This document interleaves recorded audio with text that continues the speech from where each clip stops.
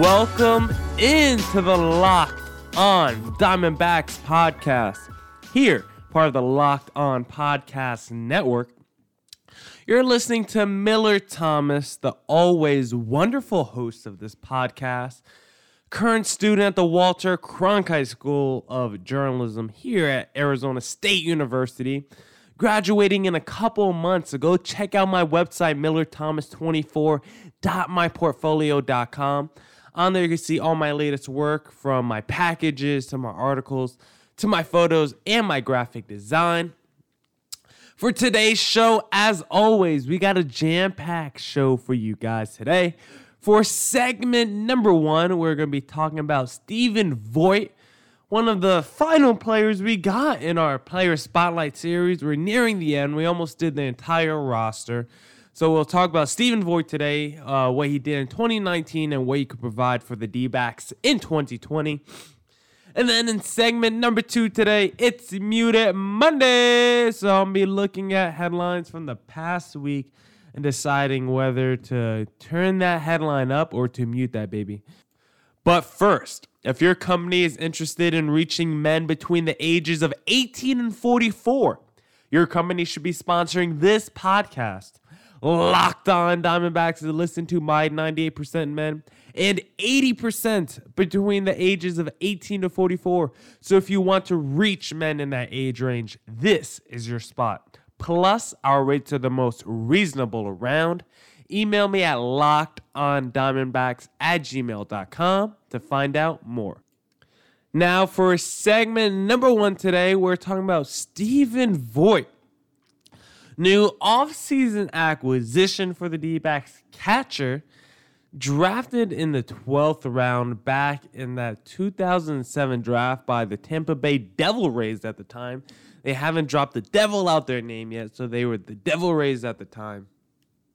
And he has been pretty productive throughout his career, mostly as a solid backup to a pretty good starter. He's even made the All-Star team a couple times in his career. Back with Oakland in 2015 and 2016, he was a back-to-back All-Star. In those two seasons, he averaged about 136 games played, 255 average, 16 home runs, 60 RBIs, and a 750 OPS. So Stephen Vogt is a pretty consistent guy. He's a pretty steady Eddie, as I like to say. You know what you're going to get from Stephen Vogt. He's going to provide great leadership for your team and provide solid defense behind the plate. He didn't commit an error last season behind the plate. He had a 100% fielding percentage, and overall in the season, he was pretty solid with the San Francisco Giants last year. In 99 games last year, he batted .260, 800 OPS, and 10 home runs with the Giants, so he was pretty good. You can even make the case he was the best catcher on the team with all the troubles that Buster Posey has been going through the last couple of years with injuries and inconsistent play.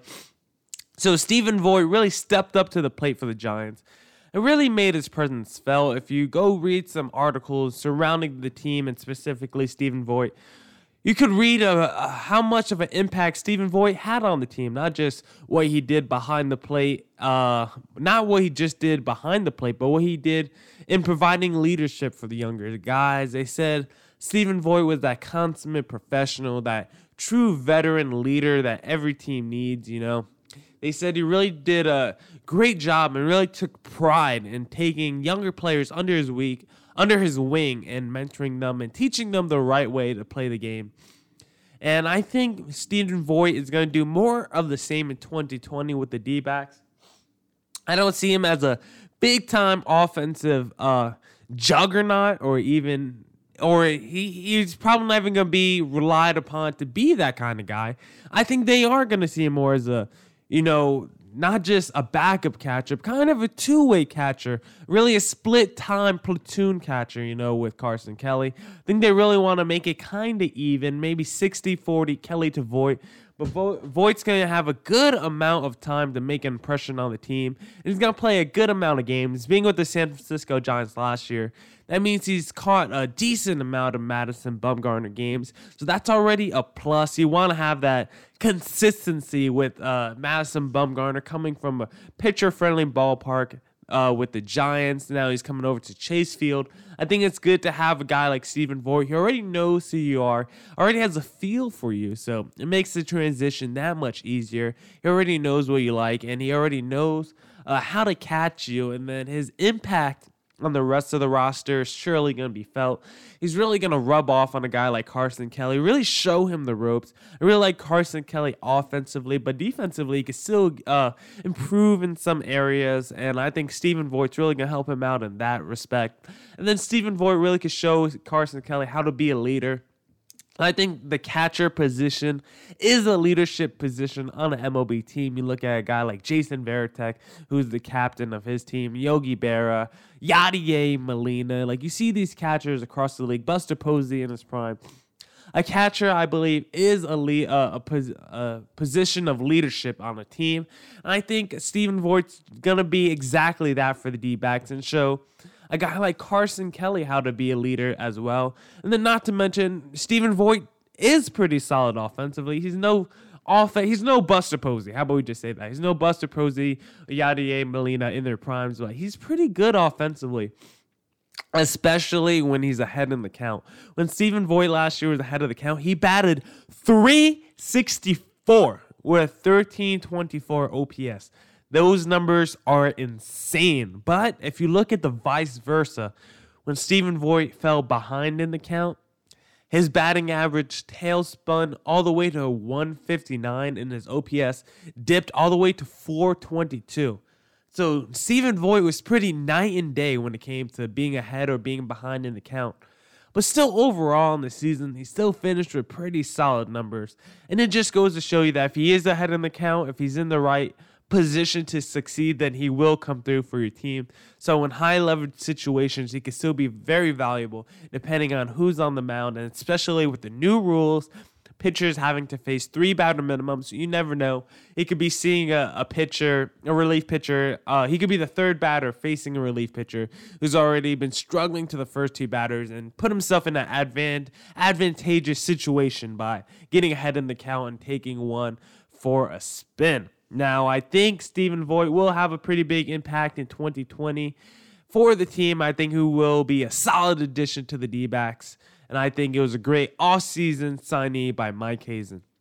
Now, you guys are going to want to stick around for segment number 2 today because it's Muted Monday, so I'll be taking a look at headlines from the past week and decide whether to turn those headlines up or whether to mute that baby after this quick message. If you've been a listener of this podcast, I'm sure you've heard all the great advertisers working with Locked On to reach sports fans. But you may not know that the Locked On Diamondbacks is a great way for your local business to reach passionate Diamondback fans, just like you.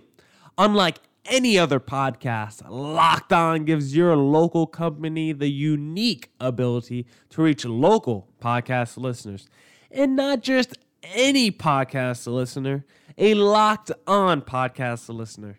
If your company wants to connect with Diamondback fans and a predominantly male audience that is well educated with disposable income, let's put your company right here on this Locked On podcast.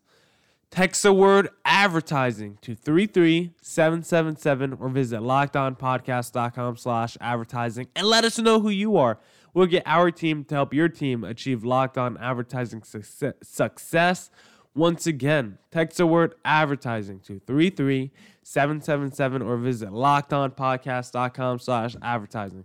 We look forward to hearing from you.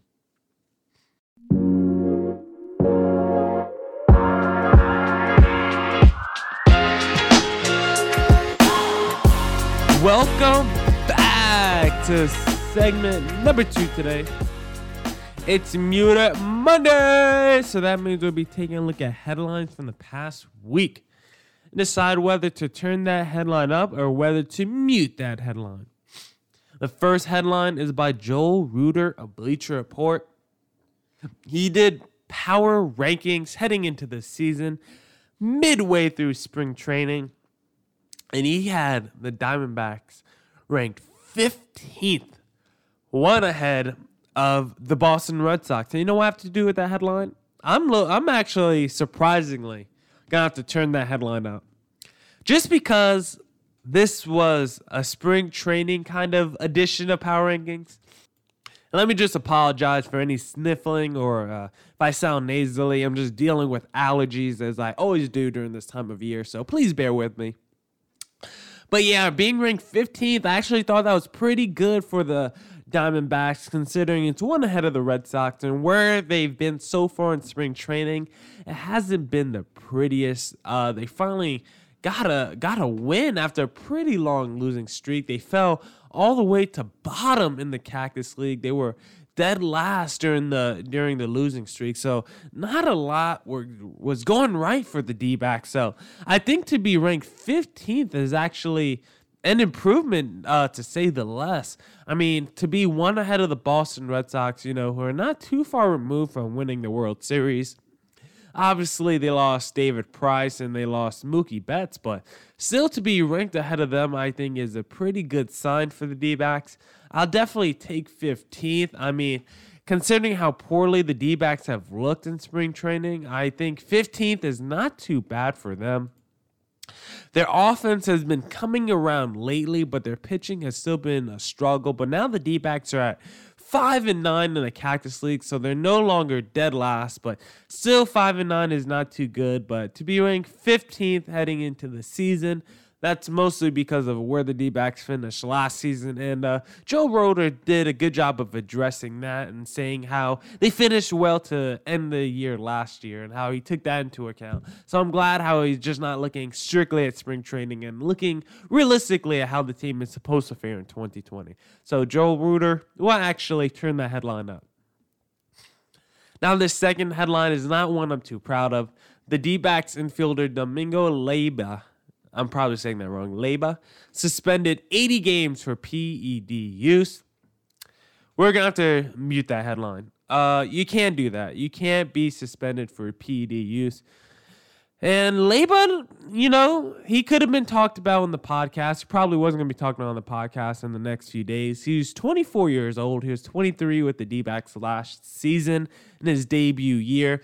And in 25 games with the D-backs, he had 6 runs, 7 hits, and batted .280. So it's not like he did a lot with the team. He didn't play too many games, but still had solid production in the games he played in. He was acquired along with Robbie Ray in that trade, so he's pretty young still. He still had potential, but 80-game suspension is a killer. So we'll see how much more valuable he'll be when he gets back to the team. We'll see if the team still wants to use him. He's still a pretty young guy, so he can still make his mark on the team. He's only 24 years old. So we'll see if he still gets another opportunity, another shot of becoming at least a utility player in the 2020 season when he returns from his suspension. Now, next, this is by Zachary Reimer of Bleacher Report. He did a little thing on Bleacher Report where he did all 30 MLB teams' next big thing to be excited about. And Zachary wrote that the Arizona D-backs should be excited about Luke Weaver and Zach Gallen, 2 young arms, 2 stud arms. And he said they could really be 2 future top-of-the-rotation starters for the D-backs. And I'm going to have to turn that headline up, Zachary. That's right. You guys already know I've been on the Zach Gallen train. Luke Weaver is a guy I'm taking a little bit longer to come around to. He was more of a highly touted prospect than Zach Gallen. He was acquired in that Goldie trade, so there is more investment in a guy like Luke Weaver, and he has probably a little bit more hype surrounding him. Probably people project him out more as a top-of-the-rotation starter than Zach Gallen. But I'm a big Zach Gallen guy, and I do like Luke Weaver. Luke Weaver had a pretty solid season last year. Of course, he had the injury woes, some forearm issues. So if he could come back to full strength, that'll be a great addition to the D-backs rotation. They'll really help bring the youth and some more potential to the rotation. And the Zach Gallen, he's my breakout star of the year. I think he's going to be great for the D-backs. He was great for the Marlins last season. And it didn't stop him at all when he was acquired midseason by the D-backs. He kept the train rolling. He had a sub-3 ERA with both teams. So he just pitched phenomenally the whole year. Now, they both had less than 25 starts under their belt. Zach Allen under 18 starts under his belt last season. So they both didn't pitch a ton of games, but they both got some valuable experience. I'm very curious to see how they pitch in 2020 if they get a full season of starts under their belt. But I think they're both going to be great in 2020, and I love their potential and trajectory. Now, last headline. D-backs offense is looking ready for the regular season. Derek Montillo of Arizona Sports 987. Derek, I'm going to have to turn that headline up. The D-backs offense actually has been pretty good this spring training. After they done off this losing streak, their offense has picked it up even more. Now the D-backs, in terms of NL rankings in spring training, rank third in average, first in OPS, and fourth in walks. So the D-backs are getting it done. They're hitting the ball. They're getting on base. They're slugging the hell out of the ball. So they're doing a little bit of everything. Really, one of the only areas of weaknesses for the D-backs have been stolen bases. They only have 3 all-spring training, and it was a problem for them also last season. I'd love if they could add another speedster or 2, or just, Torey Lovullo, just send the guys more often on the base path so you could create more easy scoring opportunities for yourself. I love it when you could get a guy steal you. I love it when you can have a player steal you 20-plus bases. I think that's just so valuable in manufacturing runs. We saw the Royals win a World Series like that just a few short seasons ago by bunting and stealing. You could play small ball and still be effective and still be a great team in baseball. So I'd love to see the D-backs play a little bit more small ball and try to steal a few more bases. Well, that wraps up this edition of Locked On Diamondbacks. Now, tell your smart device to play the most recent episode of Locked On NFL Draft, and have a great day. We'll see you tomorrow. You're going to want to tune back into the Locked On Diamondbacks. It's Talk to Me Tuesdays, but we might not have a guest tomorrow just because I'm going out of town. I'm a college student, so this week is my spring break. So I'm going to want to have a good time, so I might not be able to book a guest tomorrow. But please tune back in tomorrow because we'll still have a show regardless, and it's still going to be a great one. Thank you to everyone who listened to today's podcast, and have a great rest of your day. Peace.